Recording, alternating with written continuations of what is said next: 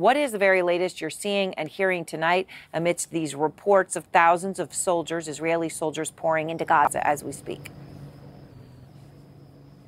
Well, Erin, more than 7 hours now after Israel began this intensified bombing campaign and a expanded ground operation inside of Gaza, we are continuing to hear steady thuds of explosions coming from inside the Gaza Strip. It is extremely rare for us to continue to be hearing explosions this late at night, and yet it has been constant for the past 7 hours. Not only the most intense and sustained bombardment of Gaza that we have been hearing over the nearly 3 weeks that we have been covering this war, but the loudest booms shaking really this hotel where we are, which is about 6 miles away from the Gaza Strip. And we are also hearing helicopters overhead, drone activity as well. These are the sights and sounds that we have not heard over the last several weeks. And the images coming out of Gaza of these strikes are just absolutely stunning and terrifying when you consider the fact that there are people in the Gaza Strip. And we know that the civilian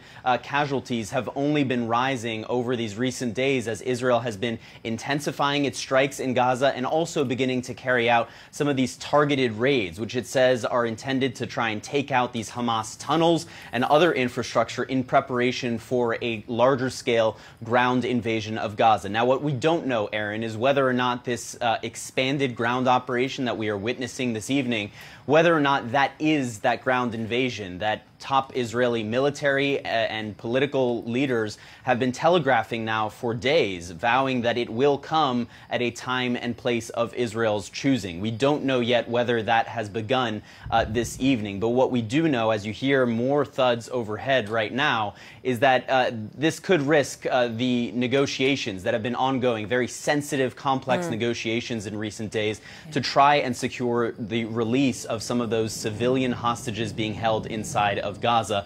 Earlier today, I spoke with a senior U.S. official who said that regardless of what Israel is doing tonight, expanding this operation, that those talks will continue. But again, certainly less optimism now about the fate of those talks than earlier in the day. General Hertling, let me start with you. You heard what Elan said, obviously not wanting to talk about operational details, but the reality of it is here is you already had the biggest round of a ground assault on Gaza in a decade this week. Tonight, the counterattack on Gaza is expanding. We have Barak Ravid's report that thousands of Israeli soldiers are pouring into Gaza right now, and that he expects that to continue into these early hours of the morning as dawn approaches here. What do you think we're looking at? Well, we can't define it uniquely, Erin. It could be one of several things. It could be an expansion of their operations, as you stated. It could be the initial stages of an assault with more forces going in, or it could be sending an additional message to Hamas saying, we're tired of playing around with getting the hostages back. We are going to start the operation. But from my take, truthfully, having seen this kind of operation before, with the extensive amount of bombing and artillery barrages and movement of forces, this seems to be the early stages of troop movements into the Gaza Strip. General Hodges, on top of this, as we're keeping up live pictures of Gaza, both to emphasize the darkness and also so people can see when explosions do light up the sky, because we do hear a lot of action there along that border, a lot of sound right now. There does appear to be part of this blackout, internet cell outage, General Hodges. You heard Ilan Levy refuse to comment on that, whether that would continue. What do you think we're looking at on that? And is that now going to just remain this way? Well, I think, of course, I agree with how Mark has already described things. To knock out the communications would be a logical thing to do for the Israeli Defense Force, to make it difficult for Hamas to reposition, to direct their own troops in their response.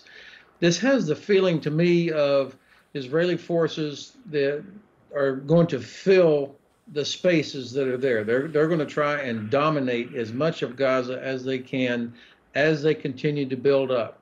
And these first couple of sort of armored raids that went in I think, were intended to develop intelligence, to figure out how is Hamas defending, where are there gaps, where are there potential traps, and now you're seeing the mass of troops starting to come in to begin to fill the spaces. And I think to accomplish the end state that the advisor or the spokesman just described, it's going to require Yes. time, but a lot of troops to be able to dominate that space. General Hertling, you commanded U.S. forces in northern Iraq. So that means, of course, you were in Mosul. Is this worse?